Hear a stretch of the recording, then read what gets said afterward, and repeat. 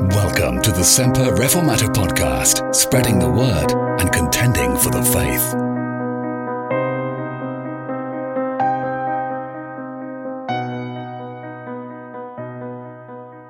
Well, at Philippi, with the help of God, the missionary team, Paul and Silas, Timothy and Luke, are meeting with a great deal of success, aren't they? But in our last look at Acts chapter 16, we saw them wrongfully accused and humiliated and beaten and imprisoned. And we saw them singing praises in the midst of their agony. And we saw how the Lord intervened and how the very man who was responsible for imprisoning them had been brought to saving faith in Christ. And we looked at his conversion to make sure that it was genuine. And we could see that it was a genuine conversion by the amazing change that occurred in his life. When we left the apostles last week, in our last study rather, they were at the prison officer's home. And they were joining with him and his family in a meal, praising God for his goodness and for his mercy. He had set food before them and rejoiced and believed in God with all his household. But now we've come to the next morning, and the following morning finds them back at prison. If you look back at the passage that we read together and go down to verse 35, it says, "When it was day, the magistrates sent the sergeants, saying, 'Let these men go.'" They're back at prison. Of course, it's not inconceivable that the warden's home was attached to the prison, or even part of the prison itself. But when the magistrates sent the sergeants, the Roman term, the lictors, round to order their release, we find them back in the jail. They're not in the stocks anymore, as they had been.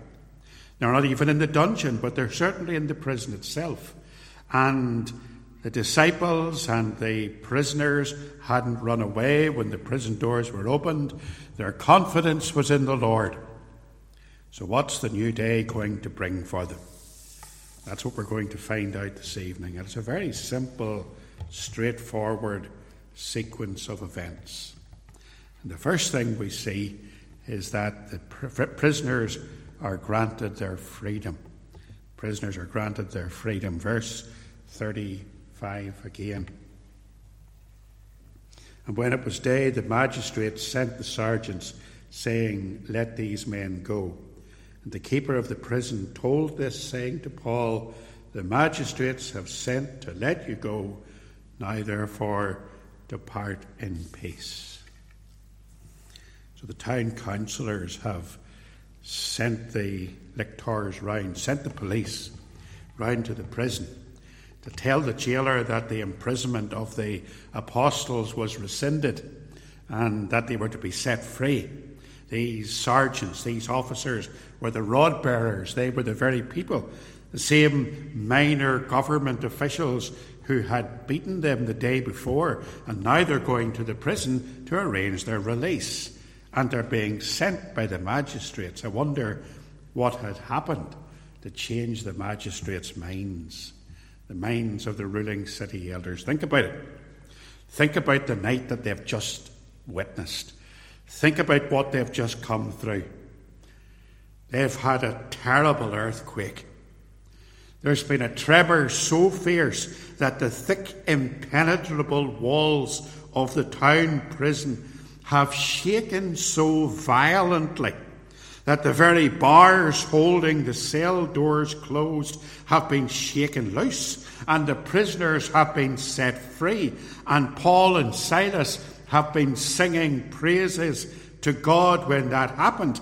And you can be sure that the superstitious Philippians were not happy about those circumstances. I'm quite sure that when the earthquake was happening and their houses were shaking, that they weren't sleeping. Quite sure they were tossing and turning in their beds. Quite sure if they were getting up and running out into the streets for safety. They have been worried perhaps about the actions they have taken. They have wondered perhaps what's happening. Why is it that this great earthquake is hitting our town? And these people have been put into prison. So at the very break of day, they arise and they determine that the apostles will be released, and the police are sent round to arrange their release. As soon as they arose, when it was day, they sent the sergeants. And it's the jailer's job to give the good news to Paul and to Silas. You're free to go. He actually parts them with a blessing. He says, now therefore depart and go in peace. Well, why wouldn't he? He's been gloriously converted the night before. These people have been the result of the instruments of God in his conversion. And he's saying to them, go in peace. It makes me wonder sometimes, the ways of the Lord are marvellous. And they're past our finding out, aren't they? When you think about that situation in Philippi, you wonder to yourself, why did God choose to save the jailer and not the magistrates? He could have, couldn't he? Of course he could. Why did he do that? Why did he not just save the magistrates and secure Paul's release by their hand earlier? We don't know why one is saved and other people hear the same preaching of the gospel and live through the same experiences, and yet they remain untouched and they remain indifferent to their eternal destiny. But God chose to save the jailer. So the jailer now goes into the jail, into the prison, and he says, your freedom is secure. Depart in peace. What wonderful news. Second thing that we notice then is that Paul says, no, I'm not going. In Northern Ireland, we'd have said Paul was Cuireann Thran, wasn't he? You're free to go. You're now released. You've been granted a pardon. You can walk out of this jail and you can go in peace, and no one will harass you. No one will try to rescue you. I'm not going. I'm staying right here. Look at what it says in verse 37.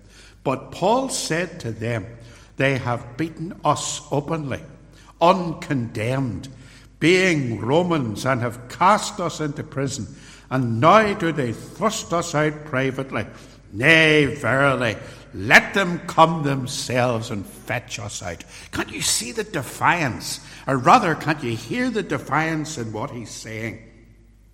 Now, this is a serious teaching point in this simple narrative. Because given the opportunity to walk out the door of the prison as a free man, Paul digs his heels in and says, absolutely not. Good news, Paul. You're getting out of prison. I'm not going. Absolutely not. Nay, verily. Paul obviously wanted to make a point. Wonder what the point was. Perhaps it's simply that there's always a time when it's right to say no to the government. Could that be it? I know that Paul himself in Romans chapter 13 argues that the Christian should be subject to the higher powers, and that's true. But surely governments have boundaries. Surely there are times when they overstep those boundaries. We should obey the government when the government is ruling in its own kingdom and ruling in accordance with the Word of God, when the government is punishing evildoers and rewarding those who are doing good, the Christians should support them. But what about nowadays? What about when the government starts rewarding those who are doing evil and punishing those who are doing good? What do we do then? Paul's saying no. This government has done the wrong thing. This government has acted unjustly. This government has taken us openly uncondemned and beaten us and cast us into prison. And they're going to thrust us out. It's time to say no to the government. Now, I tell you, my friends, if ever there was a time to say no to the government, we're living in it. This week is a very important week for the Northern Ireland Assembly. Once again, I don't do politics, party politics in pulpits, but this is not politics, this is life and death. This is important because, as you know, last week Brandon Lewis, our Secretary of State, who is doing everything that's possible within his power to make it seem that he's wicked and evil in every respect, he has taken steps this week to undermine the Northern Ireland Executive in order to increase the provision of abortion services right across Northern Ireland. Now, there is a time that we should say no to the government, and if ever there was a time, this is it. Amen. This week will see some terrible things happening if the legislation goes through. There's a petition that has gone out yesterday's newsletter and other places calling on Christians to write to your MLA and insist that your MLA will walk out of the assembly, which is useless now anyway, because abortion is a devolved matter. Abortion is not the role of the Westminster government. Abortion is a devolved matter, devolved under law to the Stormont Assembly. But if the Stormont Assembly is going to be walked over, then what's the point of having it? Many of us would have voted for parties thinking that our precious unborn children were being protected. But if our local parties can't protect the most vulnerable people in our society, it's time to say no to the government, isn't it? Time to say no. Paul digs his heels in.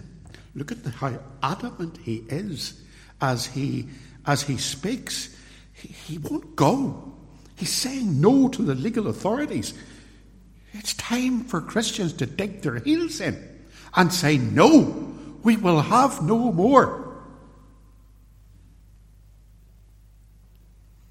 Of course we should obey the government. But when the government legislates wickedness, it is time to say no. Sometimes we might think perhaps that the well-being of the church is more important than our own personal well-being. And that may be why Paul stayed as well. He may have stayed because there was a time when it was right to say no to unjust rulers. But he also maybe was thinking of the new church that had been formed in Philippi. There is a new church there.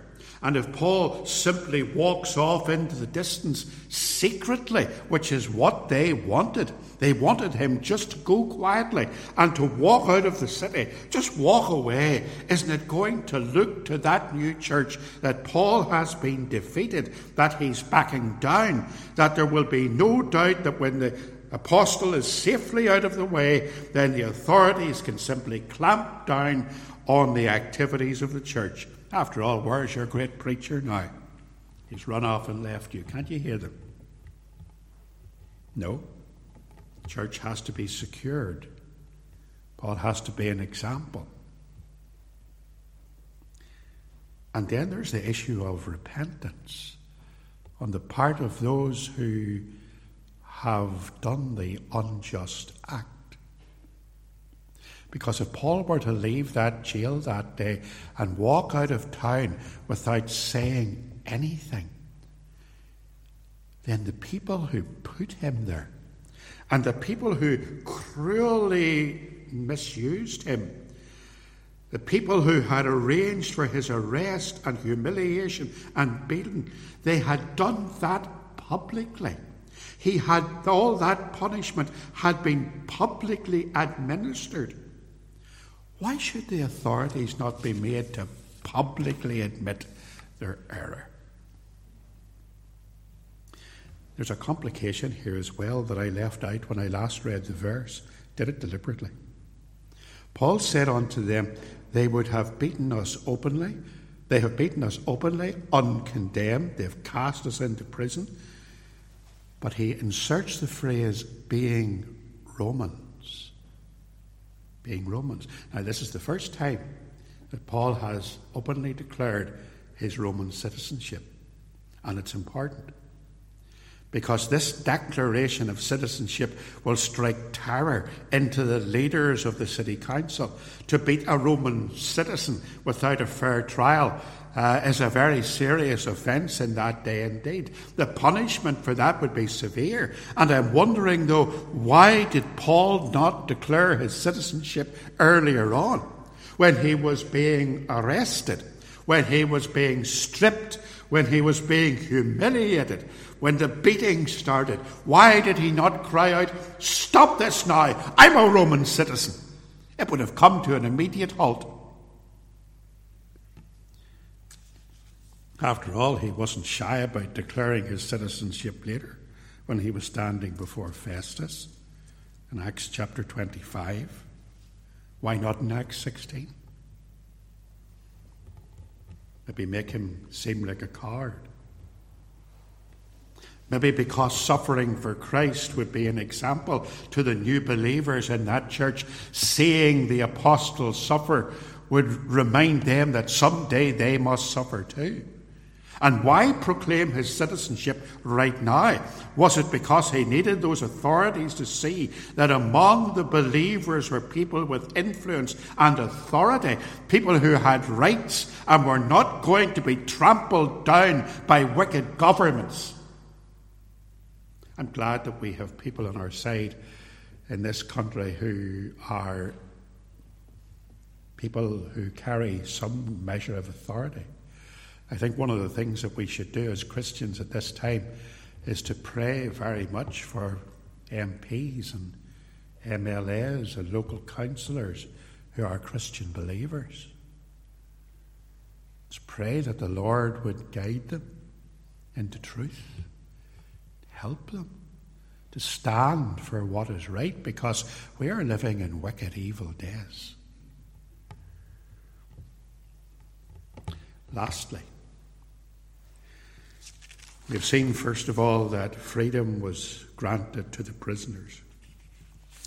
We've seen that Paul refuses point blank to go. And lastly, we see that the church is encouraged. Verse 40. They went out of the prison after the authorities had come and grovelled to them. Look, because we should have mentioned verse 38, shouldn't we? We should have read that. The sergeants told these words on to the magistrates, and they feared when they heard that they were Romans, and they came and besought them. They're grovelling now, and they brought them out. So they had just wanted them to go, but now they're bringing Paul out of the prison, maybe leading him out by the arm so that the whole city can see them backing down. And then they desired them to depart. And Paul, in verse 40, didn't depart before he had entered into the house of Lydia. They're going to leave Philippi now anyway. They're going to go on to their next destination. They're going to go to Thessalonica. But before they leave, let's see their final actions at Philippi, what they're leaving behind. The first thing then is that there is a final meeting. Church is encouraged by a final meeting. Must have been some meeting, wasn't it? They entered into the house of Lydia, and when they had seen the brethren. What joy. I mean, can you picture the scene at that gathering in Lydia's house? All the tears and the laughter and the happiness. And of course, it would have erupted into an amazing song of praise to the Lord for deliverance. The encouragement. We're told that before they left, they encouraged the brethren. I was leaving a church in 1996 for the last time, and it was the farewell service. It was better than the first farewell service. I think I've told you about it. It was the one where one of the young deacons got up and announced, we've come together to say farewell to our beloved pastor, and we're going to sing "Oh Happy Day." This one was a bit better. They presented my wife with a tea set, and I think I've got some of it left to this day. And one of the church elders shook my hand at the door as he left, and he says, "Who's going to encourage us now?" Never thought I'd hear that. Who's going to encourage us now? Never really thought it'd been an encouragement. Church needs encouragement, doesn't it? Needs the word of God preached to encourage them. They encouraged the brethren. Every church needs to be encouraged. It was a final meeting, a meeting of great encouragement. The second thing that we see that is left here is a very strong church.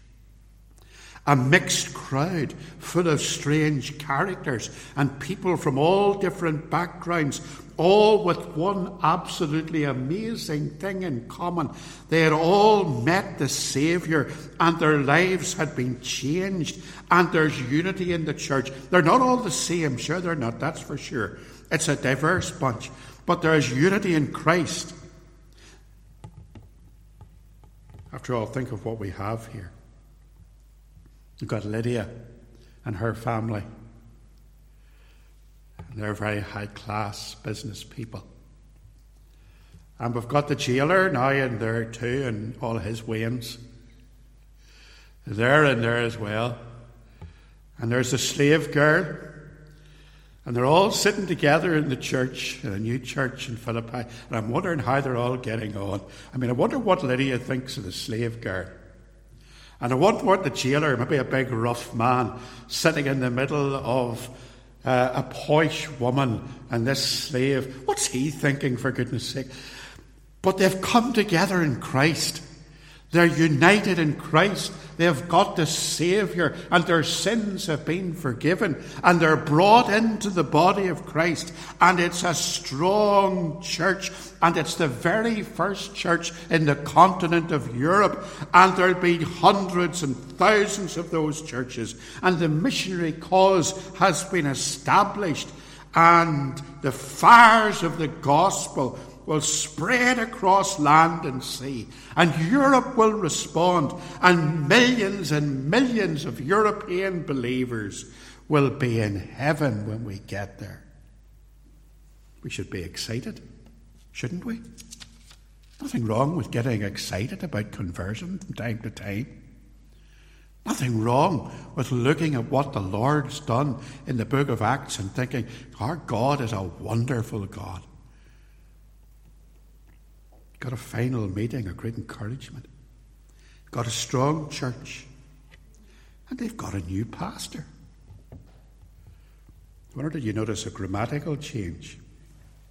Back in Troas in Acts chapter 16 and verse 6 down to verse 10, Luke is writing the book of Acts, and there's a grammatical change occurs because he talks in the beginning of the chapter about Paul and Silas, and he talks about them in the third person. He says, now when they had gone through Phrygia and the region of, all over the region, He encouraged them. And he came to... It's all in the third person, isn't it? And yet when it comes to a little bit further down the passage, for example, in Acts chapter 16 and verse 6, it says, when they had gone through Phrygia and the region of Galatia and were forbidden of the Holy Ghost to preach the word in Asia, when they were come to Mysia, they essayed to go to Bithynia, but the Spirit suffered them not. And then it talks about the vision, and we talked about that. But look at verse 10. After he had seen the vision, immediately we endeavoured to go into Macedonia. Now what's happened is that Luke has joined them. He's now talking in the first person. It's now we. It was them, but now it's we. So at Troas, Luke joins the party. And Luke comes across into Greece, into Macedonia, and he goes to Philippi. And then, whenever it comes to chapter 17, it changes again. Now, when they had passed through Amphipolis and Apollonia, it says in verse 40, chapter 16, verse 40, they comforted them and departed. Now, that little grammatical change is important. Luke stays behind in Philippi. And that makes many commentators think that Luke was left behind at Philippi for a very important reason. As an experienced Christian, to care for the flock, to continue the work of evangelism. And the very next time that Paul writes in the first person plural is in Acts chapter 20, verse 1 to 6, when Paul called the disciples to himself and embraced them. And it says then, now when he had gone over that region, he came to Greece. These men, going ahead, waited for us at Troas. That's maybe 3 or 4 years later. Because Paul spent at that time at Thessalonica, time at Troas, a little time at Athens, and 1.5 years at Corinth. So, for several years, Luke stays at Philippi, and he teaches them. So the church is encouraged with this glorious final meeting, with a strong church and with a new pastor. And if we've learned anything from Acts chapter 16, in fact from the book of Acts as a whole, I suppose it must be that Paul's life story is one of great adventure and travel and trouble and success and mission and fearlessness. And what other adjective could you think of to describe those epic missionary journeys? Do you know others have emulated him in later years? Christians have gone across the globe to bring the gospel to unreached lands. They've seen thousands brought to faith in Christ. They've changed the course of history. Many of them from our own shores. People like William Carey and Hudson Taylor and Anthony Norris Groves, Amy Carmichael, Eric Little, many, many, many more. And we're deeply grateful for those people and for their sacrifice. I once read that one early missionary society had sent its volunteers off to China with all of their belongings packed in a coffin, in the sure and certain knowledge that most of them would never return alive, that they'd be shipped back in that coffin. Now, not all of us can be adventurous missionaries like Paul. I don't want you to go away thinking, I wish I was living in the day of Acts, because it was so wonderful then. It was wonderful. But every single Christian life where we live it here and now, in your home, in your work, in your church, every single Christian life is an adventure for God. It's an adventure in faith.